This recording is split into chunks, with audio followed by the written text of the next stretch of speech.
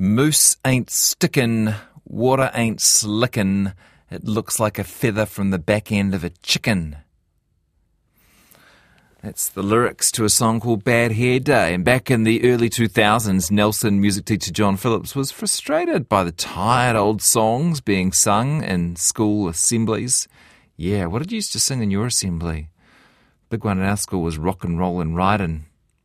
Anyway, so he decided to do something about it. He recorded an album of songs, including My Dad Loves Rugby, The Lost Property Box, and Wobbly Tooth. Maybe you remember some of them if you grew up around that time or had some kids at school in that era. Well, fast forward 2 decades, and one song he wrote in his worksheet back then called Bad Hair Day has reached a whole new audience through the social media platform TikTok, apparently amassing tens of millions of views this year alone. In case you haven't heard the song, it goes like this.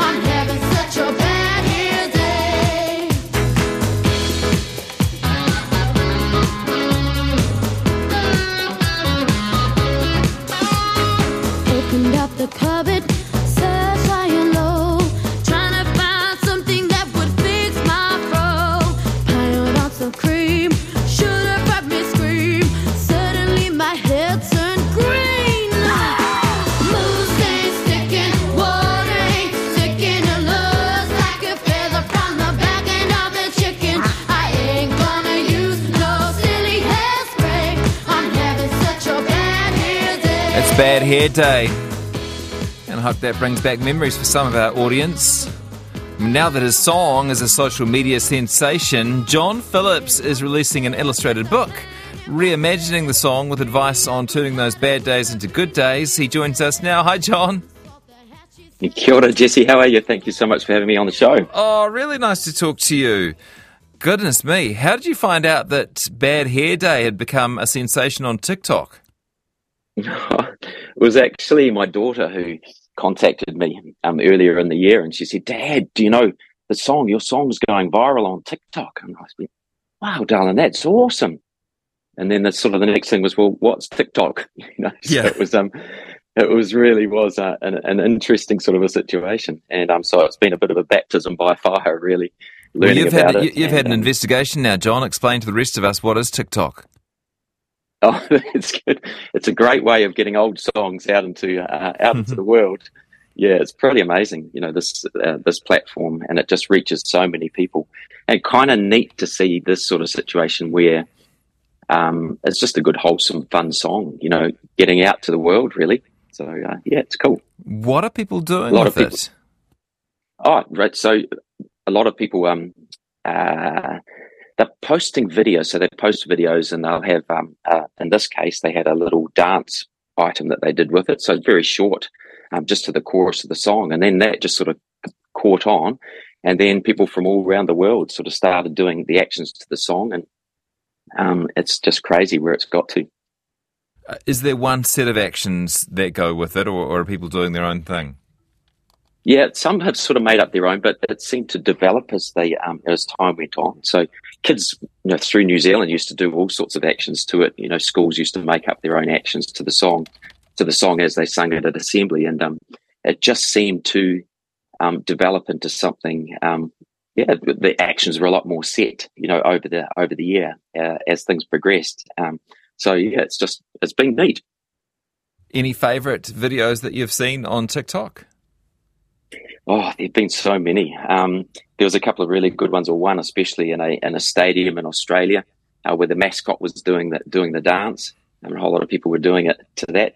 Jojo Siwa, who was quite a famous person on TikTok, she was doing it, and there've just been so many different ones. Lots of families doing it, kids from all around the world. So it's just we used to look at it at night time. Each night sort of check what ones have come up. And, it's just been such a varied number of and different styles, of using the song and doing the dance. Any favourites? Any that stick with you? Favourite ones? I think probably more just the family ones, seeing the parents doing the dance with the kids. And, so really just things like that, seeing how people are just having fun with it. That's very big of you, but didn't the Red Bull Formula One team do a video? Yes, they did. They did too.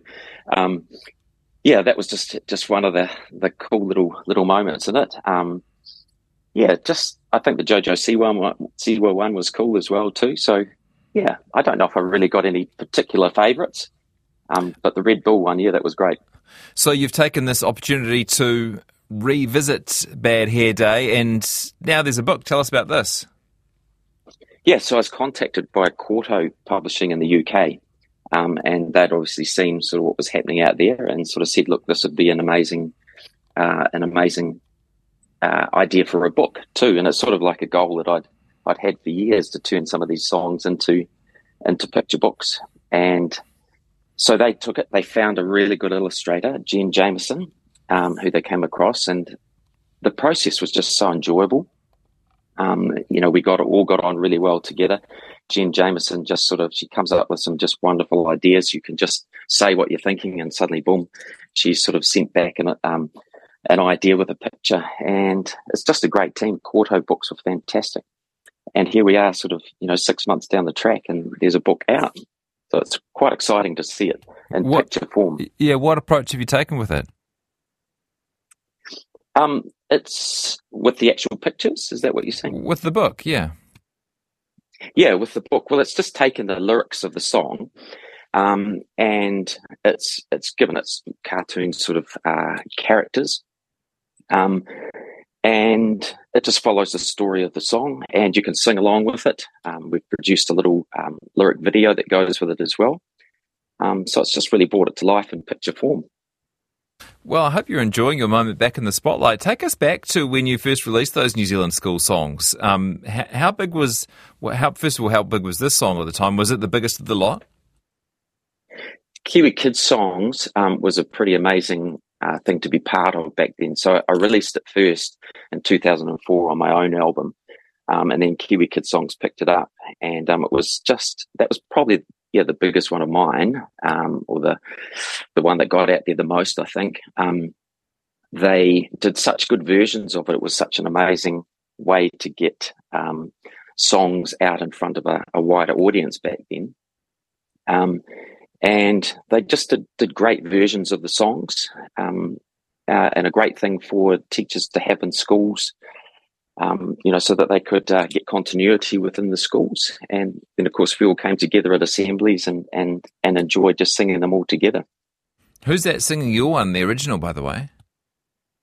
His name is Theo Var. So he was a young fellow back then. He'd be grown up now. I've actually tried to find him, just to connect with him, because we never did back at the time. But he was a child star back at the time. But what an amazing voice. He just did such an amazing job. Awesome. Well, you're a music teacher in Nelson at the time. What's your life been like since, John? What do you do these days?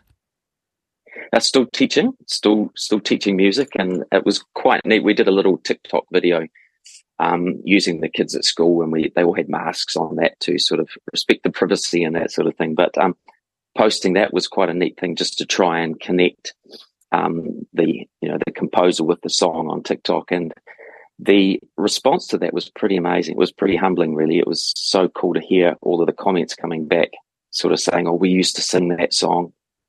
back when I was at school, and all through the years, it's been amazing. So I'm really just doing the same sort of thing. I'm still teaching, still enjoying it, and still writing songs as well.